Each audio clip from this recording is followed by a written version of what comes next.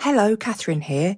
If you're listening to my podcast because you're a fan of wintering, the good news is that my new book, Enchantment, is available now. It's a book about how we can find a way to reconnect with a world that's sometimes hard to live in, and even to find magic there. It's available in all good bookshops, and please support your local indie if you can. For more information, you can go to catherine-may.com/enchantment. Happy reading. Ever catch yourself eating the same flavorless dinner 3 days in a row? Dreaming of something better? Well, HelloFresh is your guilt-free dream come true, baby. It's me, Keke Palmer. Let's wake up those taste buds with hot, juicy pecan-crusted chicken or garlic butter shrimp scampi. Hello Fresh. Stop dreaming of all the delicious possibilities and dig in at HelloFresh.com. Let's get this dinner party started. Life is full of what-ifs. Some awesome, like what if AI could fold your laundry? And some, well, less awesome, like what if you have unexpected medical costs? United Healthcare can help get you covered with Health Protector Guard fixed indemnity insurance plans. They supplement your primary plan to help you manage out-of-pocket costs. No deductibles, no enrollment periods, and especially no more what-ifs. Visit uh1.com to find the Health Protector Guard plan for you. Hey, I'm Ryan Reynolds. Recently, I asked Mint Mobile's legal team if big wireless companies are allowed to raise prices due to inflation. They said yes. And then when I asked if raising prices technically violates those onerous two-year contracts, they said, "What the f*** are you talking about, you insane Hollywood ass?" So to recap, we're cutting the price of Mint Unlimited from $30 a month to just $15 a month. Give it a try at mintmobile.com/switch. $45 up front for 3 months plus taxes and fees. Promo rate for new customers for limited time. Unlimited more than 40 gigabytes per month. Slows full terms at mintmobile.com.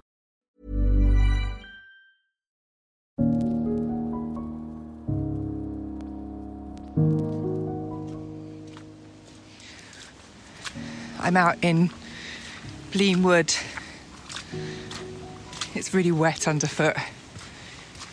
There comes a point every winter where the whole wood just gets covered in water at one end. It's extraordinary the way it happens. The wood itself is full of little channels that presumably were once dug a long time ago, but which now drain the wood really efficiently. But there comes a point when the rain gets too heavy and everything is absolutely underwater. Whole acres of woodland. It's amazing how the wood adapts. We're approaching midwinter now. The darkest time of the year. And increasingly my favourite time of the year. I love that pause at the end of the shortest day. That moment when you feel the year turning and something else coming through. It's this beautiful quiet moment in the year, if you let it happen, if you notice it. I never used to notice it. And now I know it's here. I look forward to it. I'll be lighting a fire, spending some quiet time with some friends. And the next morning I'll get up and watch the sunrise. I feel that peace. Anyway, I love the woods at this time of year. All of that water fills them, fills the gaps between the trees with these enormous puddles that are black because of the quality of the soil underneath. Years and years of leaf mulch all gathered up together. And so the woodland becomes full of black mirrors, perfectly reflecting the trees. It's so beautiful. I don't know why more people don't talk about this stuff. So I'm so excited this week to have Cheryl Strayed on the podcast. One of my writing heroes. I was so thrilled when she said yes when I asked her. It's just, some writers just really touch you, I think. You know, she's a walker like I am. I read Wild before I embarked on my big walk that I undertook for the electricity of every living thing. But it's not just that. I love the earthiness that she writes with. The sincerity, the commitment, the rawness. I just feel like she's a writer that you get contact with unquestionably. I was rereading some of her Dear Sugar letters in advance of this. I always like to read people just before I talk to them. And if you haven't read them, do pick them up. But there's something extraordinary about the way she addresses these people who come to her for help. And I just sat there crying, tears streaming down my face. I just love the way she dances with language. Anyway, that's enough puff from me. But I hope you'll enjoy the interview. So thrilled to have been able to do it.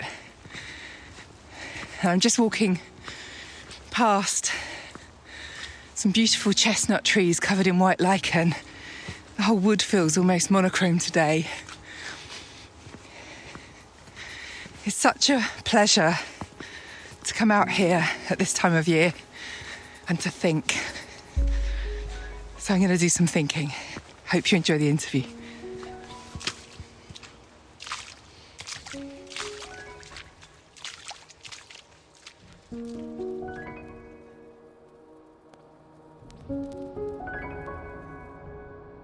Cheryl, welcome. It's amazing to have you on the podcast. Thank you so much for agreeing. Thank you. It's so wonderful to be here. It's great. I've been a huge fan of your work for a long time, but I don't know if you know, my previous book to Wintering was called Electricity of Every Living Thing, and it was me taking a long walk. And when I was planning the book, I picked up Wild again. And then got this terrible fear because it's like, oh God, she finished the walk and I didn't. Like, it was a harder walk. Oh, that's interesting. I haven't read that book. I didn't know about that book. I'm going to race out and get it after we're done talking.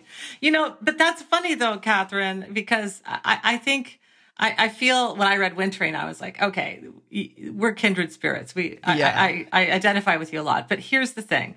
There really is no such thing, right? Like I finished, quote unquote, you didn't finish, quote unquote. But I think that, a walk is an ongoing process, and there's no such thing really as finishing or not finishing. It's one foot in front of the other, and come what may.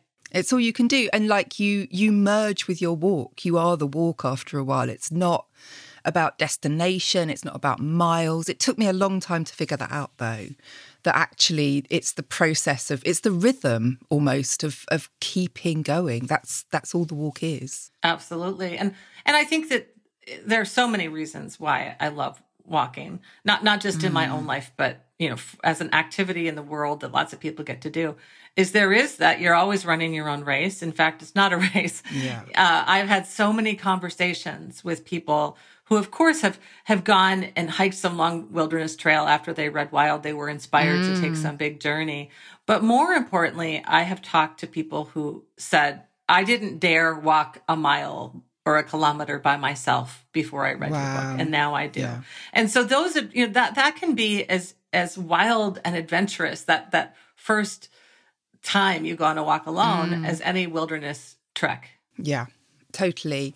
And it's funny, actually, there was this thing that happened to me just before I started Electricity that never made it into the book, but it inspired the book, which was that I'd gone for a little walk one day, just a little stroll after work, and I parked my car at the edge of the woods, and there was an older guy parked in his car in the car park. And as I got out, he wound down the window and called me over. And, very naively, I went over and said, oh, hi, you're okay? And he said, if I were you, I wouldn't do that. And I said, what? Sorry. And he said, like, a girl like you, a girl like me, God, I was like 40, for God's sake, but a girl like you on your own, And it was so creepy. And there was a bit of me that wanted to defiantly just go into the woods anyway and walk because it was my place to walk in. But of course I couldn't. I just obediently got back in my car and drove off because I was scared. And I think Oh, well, I know you had a really intimidating incident along the trail as well. Yeah. And actually, one of the things I want to say is it's kind of unusual, isn't it? Most of the time when I'm walking alone, I feel completely unthreatened. I don't know if that's the same for you. Yeah. I mean, the scenario that you present, the experience you had, it really is complicated because in so many ways, obviously he was creepy and I would have been afraid too. It would have, made me back up. And yet he's in so many ways speaking with the voice of the culture. We were both raised in cultures that said women shouldn't do things alone. Women shouldn't certainly venture into the wilderness alone or walk alone. I mean, that really is one of the first messages I think girls receive when they figure out, like, loud and clear. Don't go by yourself in the world. And I thought about this a lot when I decided to take my hike on the Pacific Crest Trail, because I knew, from step one, I was breaking a deeply, deeply held code of the culture, or a rule for girls and women, because, don't go alone because something bad could happen to you. And then it's kind of your fault. And I rejected every layer of that. And I decided that I had to really reckon with my fear and confront that thing you had to confront. Do I go or do I get back in my car and drive away? And of course, there are many times that I've said, no, I am too afraid. I won't do it. But in the case of that summer, when I decided to hike the PCT, I just decided I wasn't going to let fear be the thing that ruled me. And part of the way I kept myself safe is another thing you say, which is once you're out there, you feel perfectly safe. And the scary times, the scary places, honestly, are the places that we encounter men. And I hate to say this, it's the parking lots, it's the intersections. And of course, I love men. I'm not, I know a lot of men would never harm anyone. No. But it is also true that but there's a percentage. There are men who harm women. And it's scary. It's a complicated thing about going alone. It is. And as you say, you're quite right. It is the parking lots that are the scary bits. When you walk through those little pieces where everyone's parked and maybe there's a tea hut or a pub, they're the bits when you have your hackles up straight away.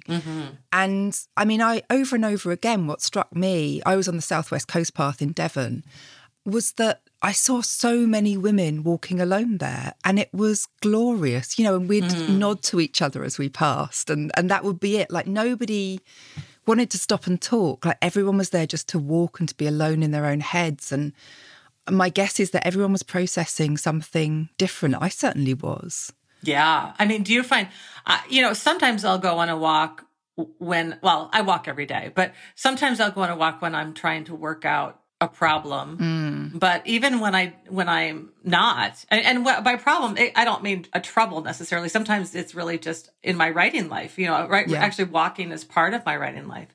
I find that I'll write something and purposely say, okay, now I'm going to walk for a half hour because I know that new ideas will come to me. Right.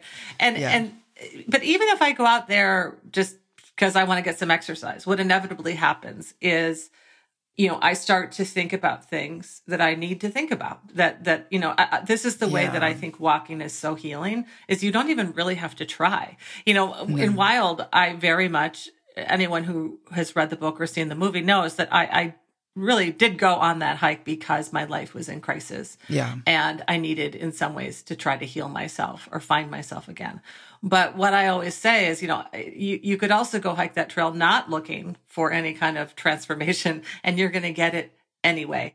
You'll get it anyway. Even if you're not seeking it. I know. I think it opens up this incredible space. And I mean, like you, I walk every day, but I take short walks. But it's those longer walks that I need to really empty my head. I think the thing about walking is it gives you those revelations, but it gives you them slantwise. You don't get them directly. You don't get to think it through really deliberately. They kind of drop into your head after about 3 hours, and when everything feels empty. And I don't know anything else that does that. I'm a meditator, but walking takes me somewhere further than that sometimes, I think. Yeah. I mean, I've never succeeded at meditating, and perhaps because I've hardly tried it, but I'm not drawn to it. It's funny because when people read my work as Dear Sugar, which, in case you or your listeners don't know, it's an advice column, a very unorthodox advice column that I write. Oh, we will be talking about that in a minute. Don't you worry. Oh, okay. And people, all the advice I give, I'm very often suggesting mindfulness practices, essentially. And so I think people have this image of me that I'm always, every day I sit and do my, meditation. But what I do is walking meditation. Yeah. And that to me, and the reason I have never been drawn to meditation is I just hate the idea of having to just sit there and say, okay, I'm going to empty my mind. But somehow I can do that if I'm moving.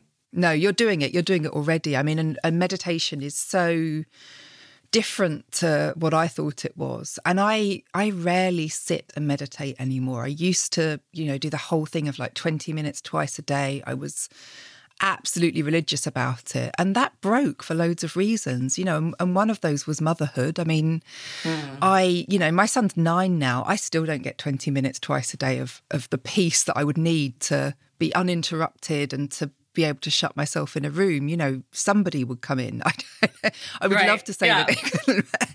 But, I find loads of different ways to just make some space, I think. And I actually prefer it that way. I like the improvisation of it. I like the informality.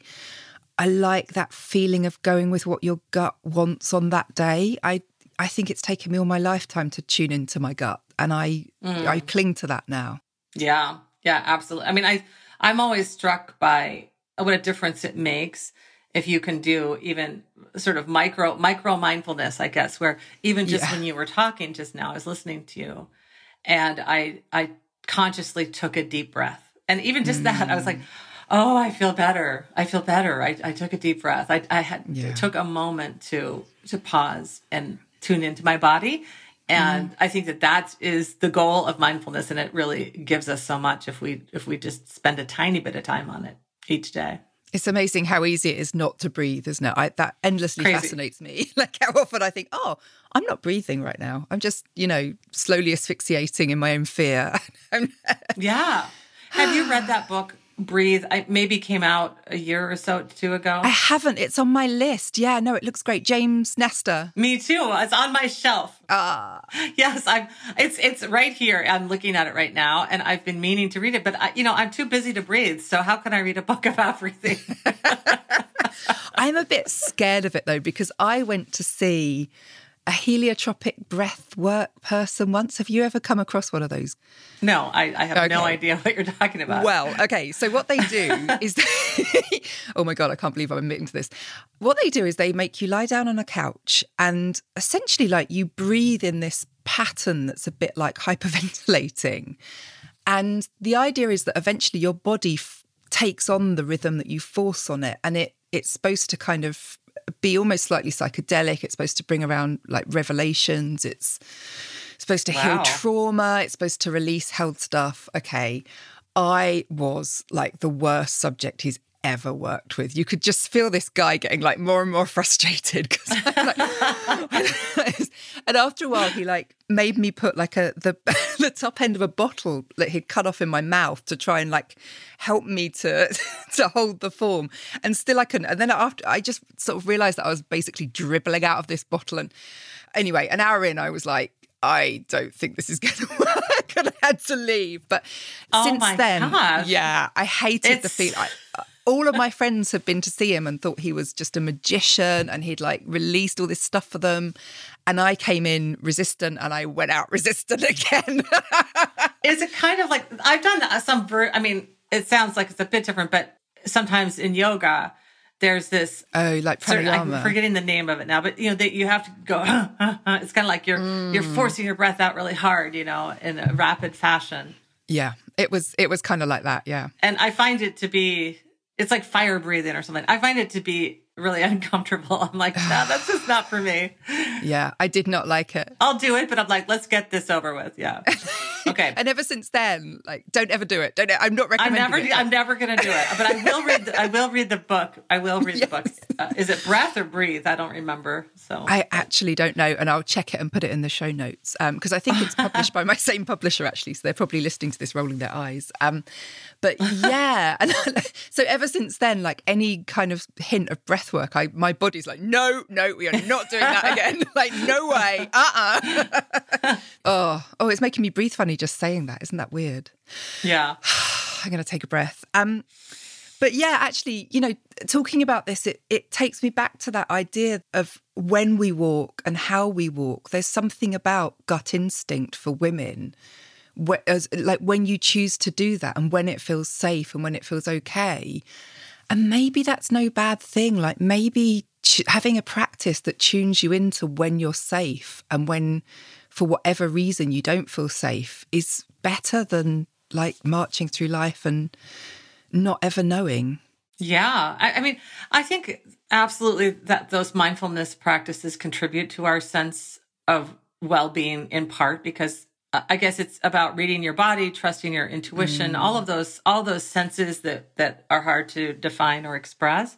Yeah. Another thing for me, though, and I think this was really actually key in my life. Well, first of all, I grew up in a rural environment. And so I wasn't somebody who felt like the wilderness was a scary and dangerous and forbidding place. Yeah. I actually felt that way about the city when I went to college. I was terrified. I was like, I'm going to be, stabbed on the street on the first day or something. I was like scared about that. And so some of that is like to familiarize yourself with the landscape, that you want to walk in, whether it be city or country, or wilderness. But the other thing too is I have never been drawn to scary movies, scary stories. I've really seen very, very few, of those kinds of things. And I actually think that was a good thing when it came to me deciding to walk alone, because I am the type of person who's like, if I've seen a million movies where some woman is alone in a tent and then suddenly, some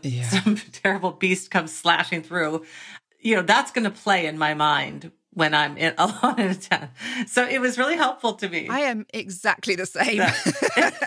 So I'm like, be careful of what you expose yourself to. And of course, there are all these people out there listening who will be like, oh, I love scary movies. My daughter, for example, just loves scary things.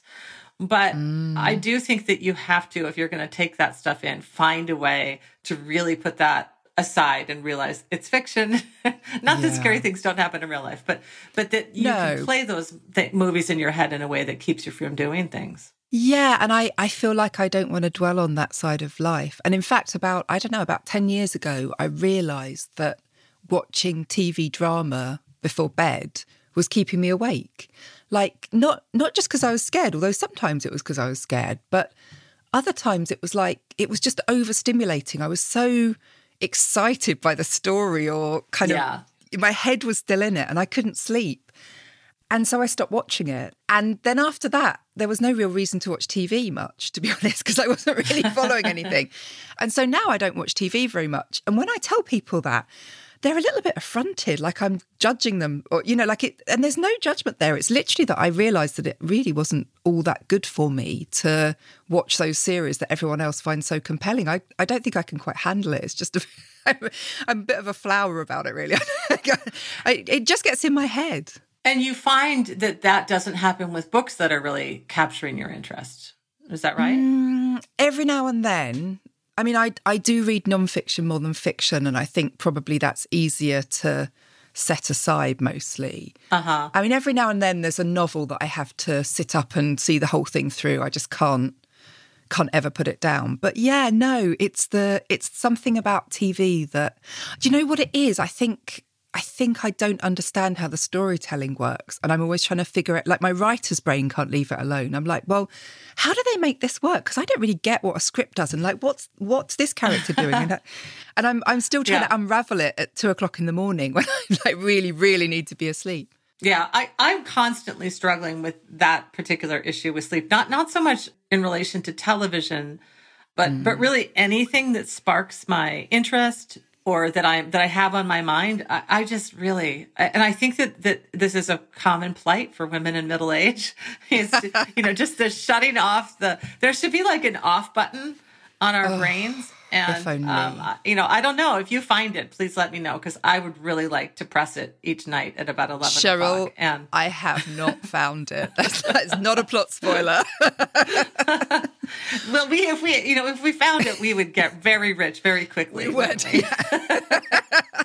There must be something. Actually, I've been writing about this lately because, like everybody else, I've suffered really badly from brain fog this year. And, part of me was paranoid that it was my old lead pipes I had replaced. But, everyone had a different explanation. And some people said it was COVID and some people said it was menopause. And I'm sure it was all of those things.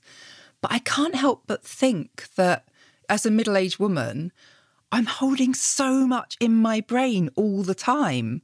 And it's no wonder it's all foggy, because I'm I've got this stupid, minute to-do list that never goes down and never diminishes. And yeah, everything's got jumbled.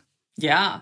I think one of the things I said, I used to do a podcast called Dear Sugars with Steve Almond, and we were discussing the emotional labor that's put on most women in households, especially with kids. And I was telling a story about how my husband, who's just like an incredibly, we have this very egalitarian marriage, and he's, he does more of the cleaning than I do and more of a lot of things, we're very equal, right? And yet it's still true that I'm the one, all the information is in my brain, all the necessary information. And he will go to the grocery store and text me, constantly from the grocery store. Do we need this? Do we need that? Should I get this? Should I get that? And I got angry with him at one point, and he said, well, just give me a list. I just need a list. And I said, that's the difference between you and I. You need a list, and I am the list. I'm the human list. I am the list. And people had T-shirts made for me that said, I am the list. And I think that is it, is, of course, some men listening to this will relate to it as well. So I don't mean to be, excluding. Sure. But I do know a lot of women, especially women who are also mothers, who feel this way, who they carry around. You and I have big careers that keep us very busy. And we're fairly busy. Yeah. I know. Yeah, just a wee bit. And we still carry around, when do the kids need to go to the dentist, the doctor? When do they need to do their school stuff? When is this? And what do we need? And did you get the boots for this? And then all the gear and the food and the, social calendar, all that stuff. It feels overwhelming. So it's interesting when people talk about brain fog, you say you had brain fog.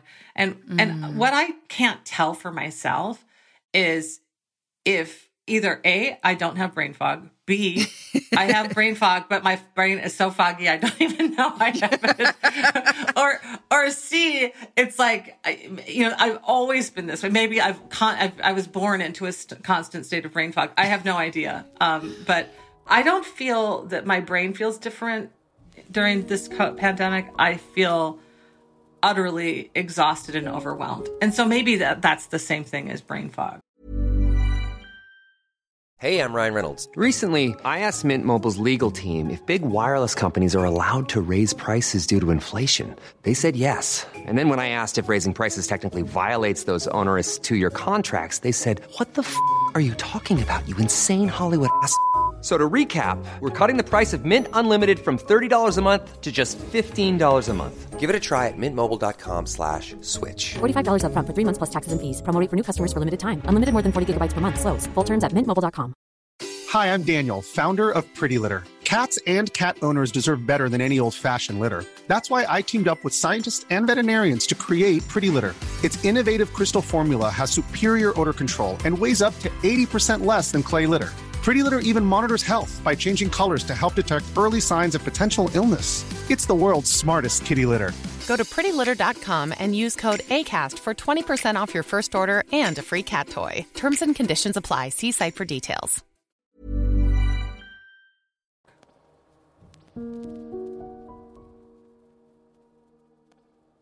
I'm just taking a pause to let you know about my very exciting new Patreon feed. If you love the Wintering Sessions and would like to help it grow, you can now become a patron. Subscribers will get an exclusive monthly podcast in which I talk about the books, culture, and the news that are currently inspiring me.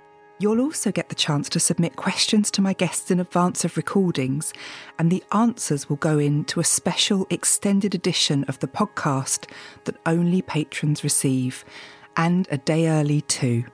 Plus, you'll get discounts and early booking links to my courses and events, and your podcast will always be ad-free. If this sounds like your kind of thing, I have a special offer. The first 30 patrons will be able to join at a discounted rate of $3 a month for life. So do get in early and help to build the community from the foundations. Go to patreon.com/Catherine May or follow the link in my bio to subscribe. And please don't worry if this isn't for you.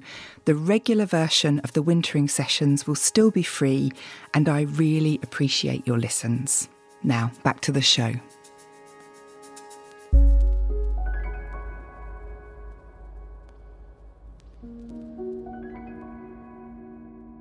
Tell me, what has the pandemic period been like for you? How's it been? It's been awful. It's been honestly a very difficult time in my life, because when the pandemic hit, I have two teenagers. My daughter was 14. Yeah. She's 16 now. My son had just turned 16. So they're teenagers. They're in 9th and 10th grade now. They're really in the heart of their teenage years. And, they were moving from middle school into high school at the time that the pandemic hit. And now it's been long enough that they're like, okay, it's a couple years later. And to watch them struggle and to struggle with them, to have them during a time in their lives that they're really meant to be out and about with their peers and having all kinds of social experiences. And that incidentally involved touching each other too. Like, that's such an important part of being a teenager. Yeah. Yeah. Exactly. Like, really. And exactly. Like sexual experiences. I mean, your first kiss or whatever that didn't happen because you had to always be 6 feet apart from somebody. I mean, they, they had online school for more than a year. And then now they're back in school, but they have to wear masks all day, which I agree with. Like, I'm pro, wear the masks and be safe. And yet I think, okay, well, what's it like? They're so glad to be back in school, but, they have half of their faces covered. And this is just really, I think this pandemic has been most difficult on adolescents and probably people in their young 20s too, but certainly teenagers. That's already a hard time in life. And so to put that on them. And so, there have been all kinds of struggles that have happened with my kids that have been, I've had to parent in such an intensive way. It's like having toddlers again in a strange way in terms of the time I've needed to take to really mother. And so that's been hard and sad. And like helping them to process something that we're all struggling to process ourselves. Like, how do you put it into context for them? I mean, my son's younger, he's 9, and he said to me a couple of months ago, like, I don't remember life before the pandemic. I've got a vague idea, but this is normal to me.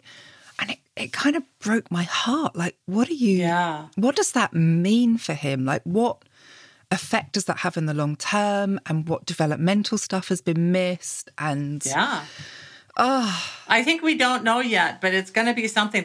And the way too that it's now, it's just going on and on and on. I was just, before we started this conversation, I was doing a little bit of online Christmas shopping. My daughter sent me a list, and one of the things on her list were these really cute masks that she found on Etsy that I was buying for her.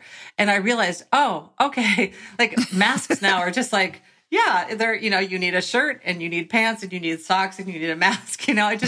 It's become like this way of life has gone on long enough now that it's become strangely normalized, which is it really has kind of heartbreaking to me. And what does that mean? I mean, I also think that they've shown incredible resilience, and they've had the opportunity to show resilience that they would maybe not have been called for before. And I do think it's done some really good things for my son. I don't think that's true for all kids, but he has, as like an only child who's maybe, used to getting a lot of attention and used to being the centre of every story, it has made him more aware of other people. And, I think there are some positives, but I am not willing to pretend that this is, a good outcome for anyone. It's just grim. Mm-hmm. And the fact that it's all kicking off again at the moment is even grimmer. Yeah. Let's pretend that's not true.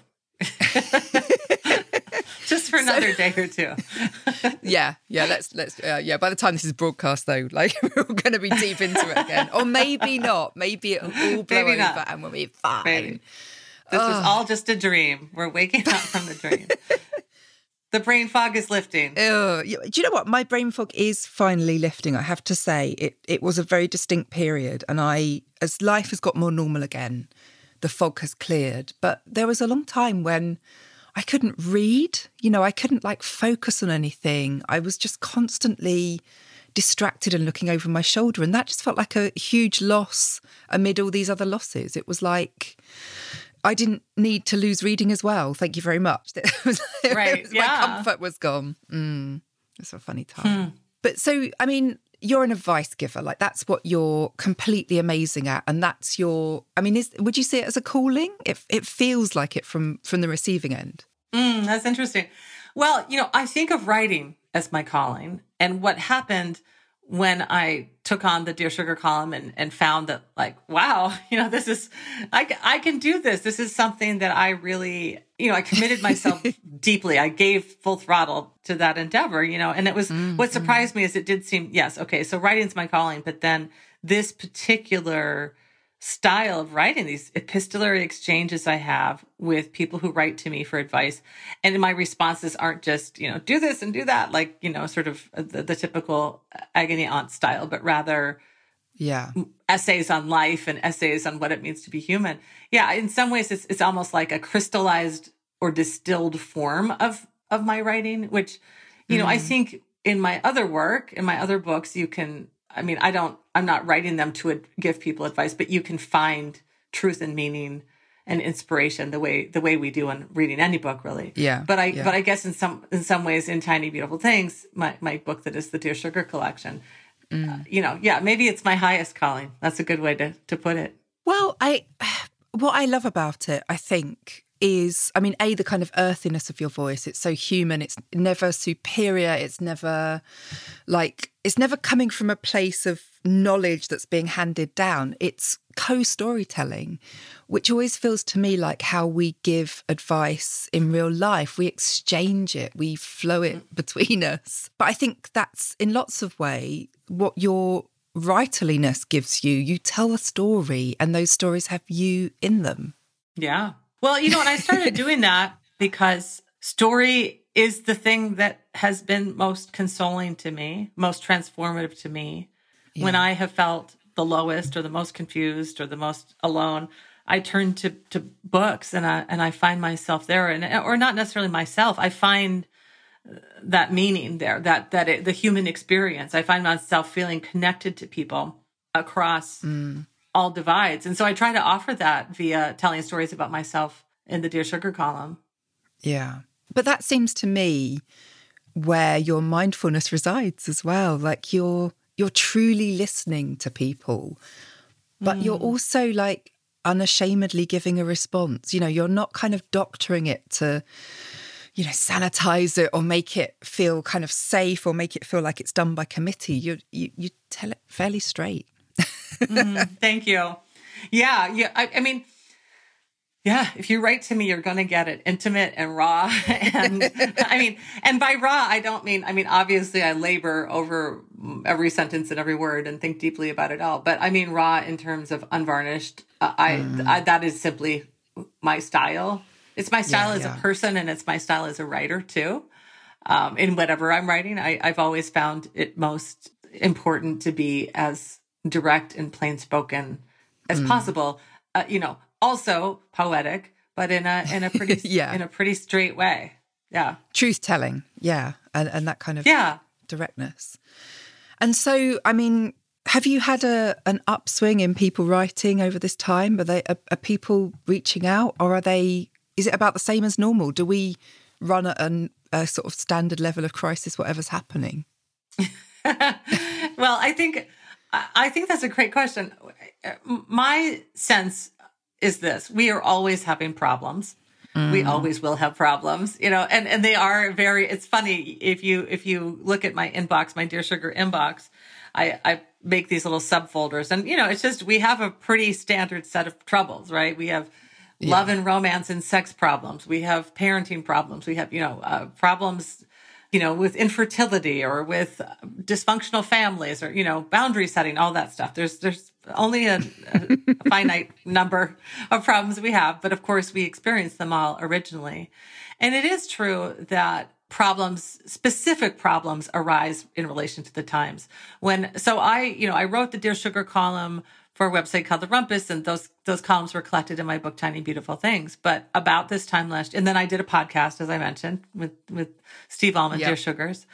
And then now, a little more than a year ago, I decided to restart the Dear Sugar column as a Substack newsletter. So I do one Dear Sugar column a month. And what's been really interesting is, first of all, one of the reasons I restarted the column is that people were writing to me, even though I wasn't at the time, writing, writing the column. They're just like, Dear Sugar, bring the podcast or the column back, please, And so they were writing to me, and it's interesting because, of course, you would think, this is all about the pandemic, and I certainly have questions that are COVID related, without question. But in the United States, and I do have readers all over the world, but my letters from the United States, so many of them were about Trump and about and about the stress and the turmoil that the political divisions that have really become so much more volatile here in the U.S. The impact that was having on people's families. People saying, I love my mom, but she voted for Trump, and how can I, love her, and all those things. But also then just people feeling like psychologically exhausted. From feeling like that they have to, fear for our nation because they're at odds with, so it was really interesting. And that, now that Biden's in, like, those kinds of letters have simmered down. Have they? Well, that's really good, though. They have.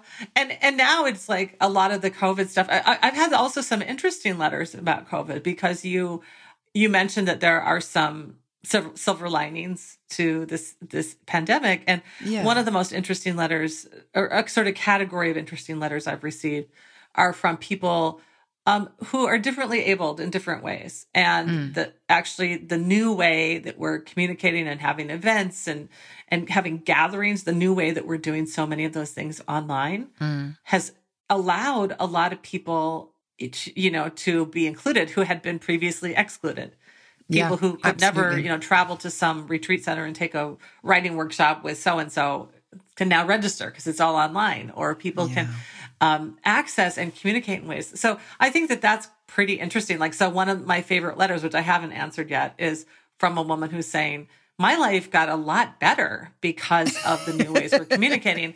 And I don't want the pandemic to end. Like, I'm sad people died. And I'm like, she wasn't saying she was glad that, but she was saying, brutal. Can we please not all go all the way back to the way it was before? Because I have a better life, which is pretty interesting, huh? I agree. And I've heard it a lot from readers of Wintering who write to me and say, like, very similar stuff. Like, actually, during this time, I feel like I've finally had the rest I needed. I've cut down on a social life that in retrospect I can now see was destructive. Lots of people have stopped drinking, for example, or noticed like addiction patterns that were maybe not visible because they were hidden by social life. Working from home has given them more time. They've walked more. They've been in more contact with nature. They have spent more time with their kids. And I think there's a huge number of people who either are using this like in a really positive way as a springboard to affect change that they probably needed to make for years. But I think lots of other people are feeling a lot of fear at this point that they don't want it to end because the changes have been positive and they don't know how to carry that on into the future. Right. And I was just listening on the radio the other day to this story saying, like, basically so many people who had been going to the office 5 days a week now, they're just saying, I won't do that anymore. I'm not going to commute every day. I might commute 1 or 2 days, but the rest of the time I'm going to stay home, which is pretty interesting. I mean, I do think I'll be fascinated to see, 20 years from now, if we'll look back and say, okay, this is when like our relationship to employment changed around the globe. I mean, I'm a wild optimist and I can't help myself, but I'm excited by a lot of it. You know, I think even the really terrible stuff has maybe been good for us a little bit. Not in like there's a silver lining in every cloud, because I hate that stuff. But I'm really grumpy about that stuff.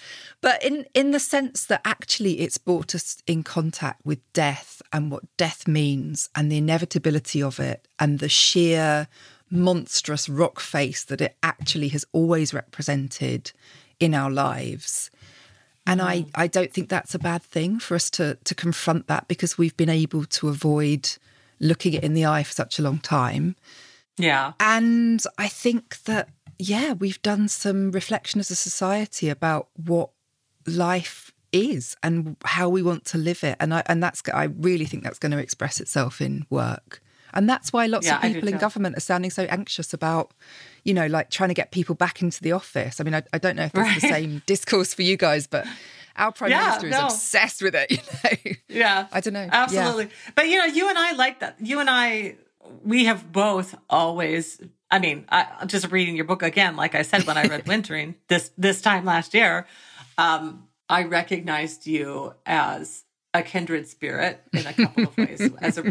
A woman, a mother, you know, all that stuff. But you know, somebody who really finds the glimmer in the darkness, and that there is so much there's so much that grows in. I mean, we think of like we need light, you know, we need light to grow, but we also need darkness to flourish. And there's so many treasures that can be found there. And I do think that part of that is, obviously I write about this all the time, is Dear Sugar. You know, I'm constantly saying like that there are so many important, beautiful lessons we can learn from the dark times, from the dark experiences. My father, who's dead now, he was not a good father. He was an abusive person and a really menacing figure in my life.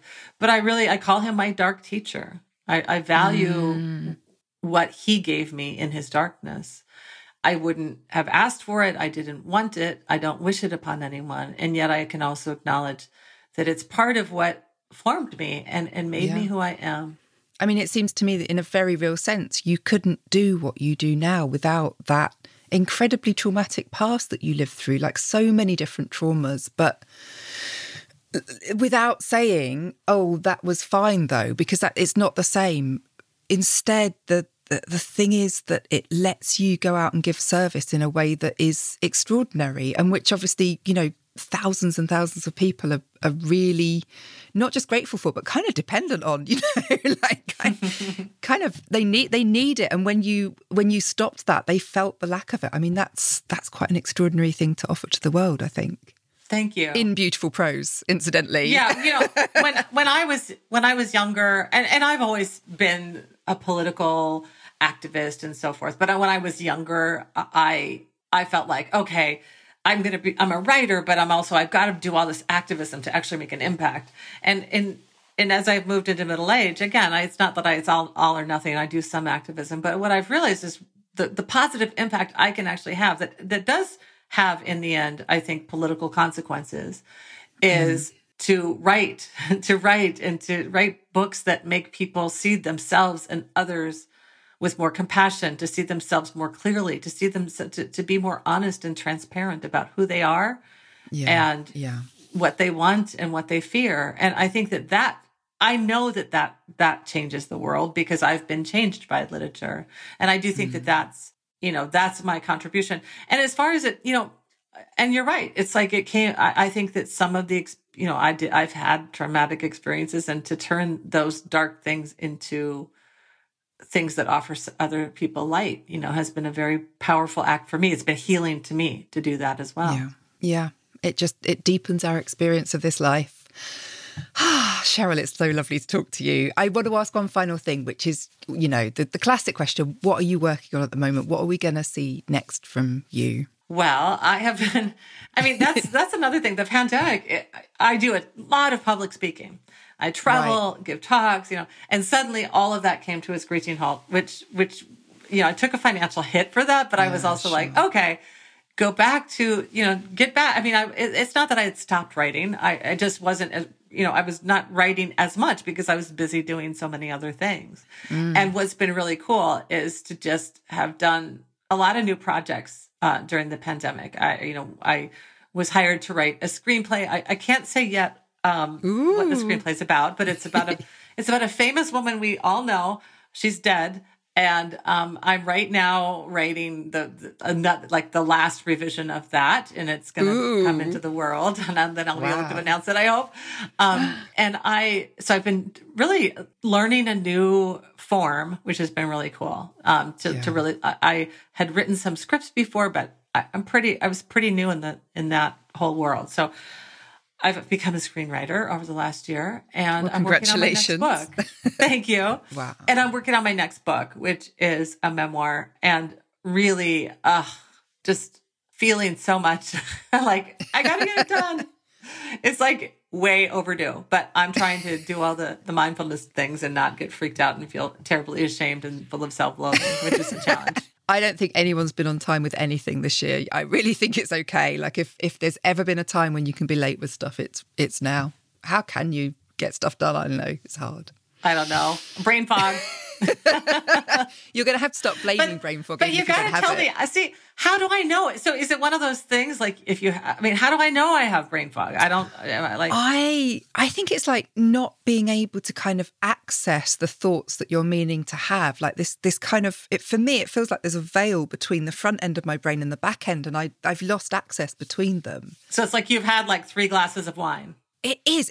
I honestly, sometimes it is like being really drunk, like maybe 3 martinis instead, like not just wine.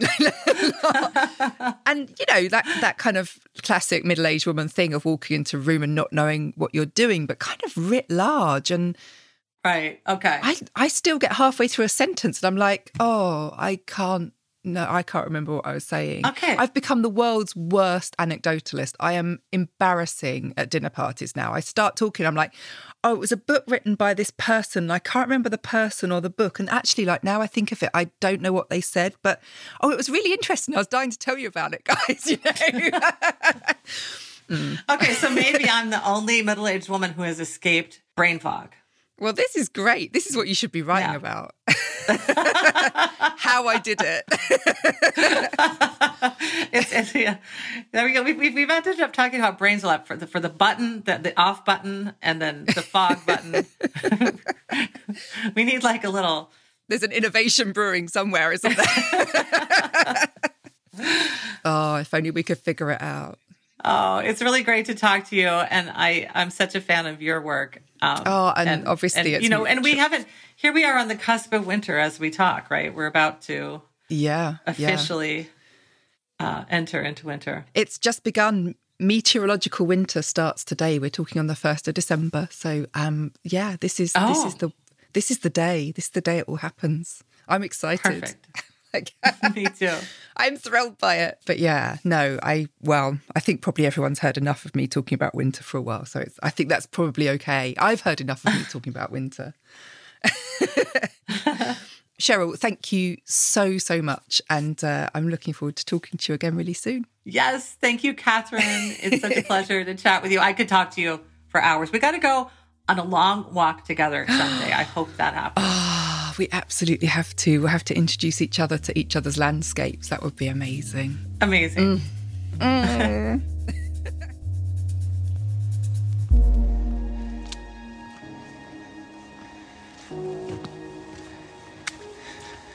Bit deeper into the woods now. Hopefully I won't see too many more dog walkers. There's so many people about today. It's the time of year when we're all trying to drink in light. My dog is slightly intimidated by the whole thing. All these other doggies running around. I'm really late with all the Christmas stuff this year.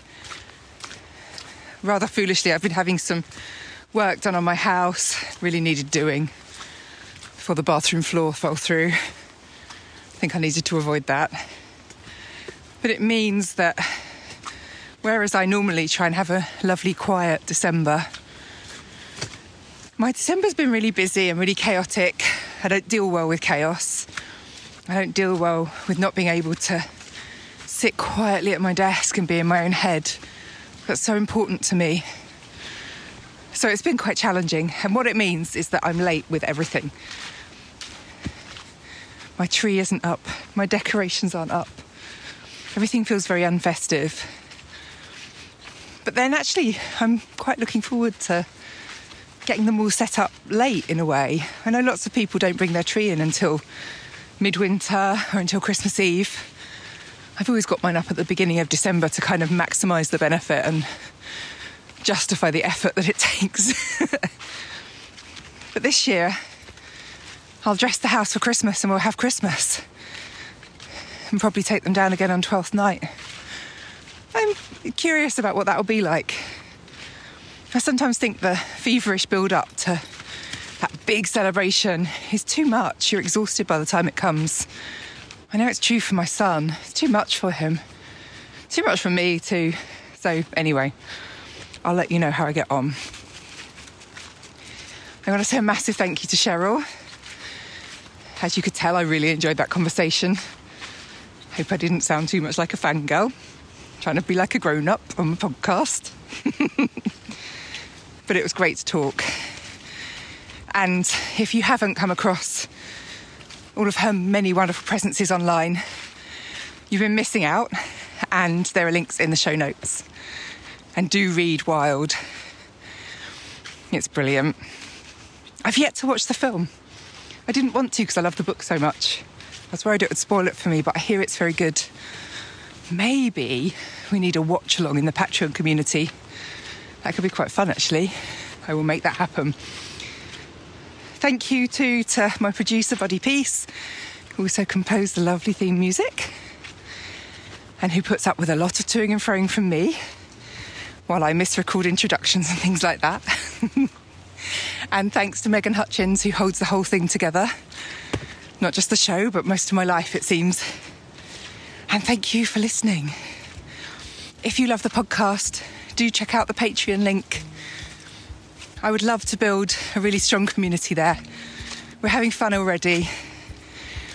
And you get a little bit extra from me, should you enjoy ramblings like this. Take care, everyone. Keep warm. There'll be a new podcast in just a couple of weeks. And I'll see you then. Bye for now.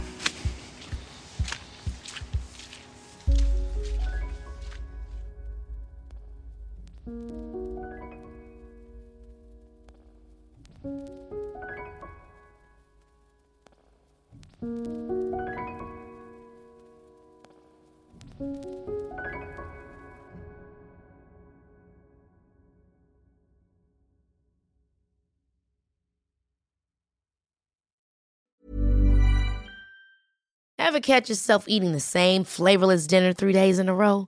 Dreaming of something better? Well, HelloFresh is your guilt-free dream come true, baby. It's me, Keke Palmer. Let's wake up those taste buds with hot, juicy pecan-crusted chicken or garlic butter shrimp scampi. Hello Fresh. Stop dreaming of all the delicious possibilities and dig in at HelloFresh.com. Let's get this dinner party started.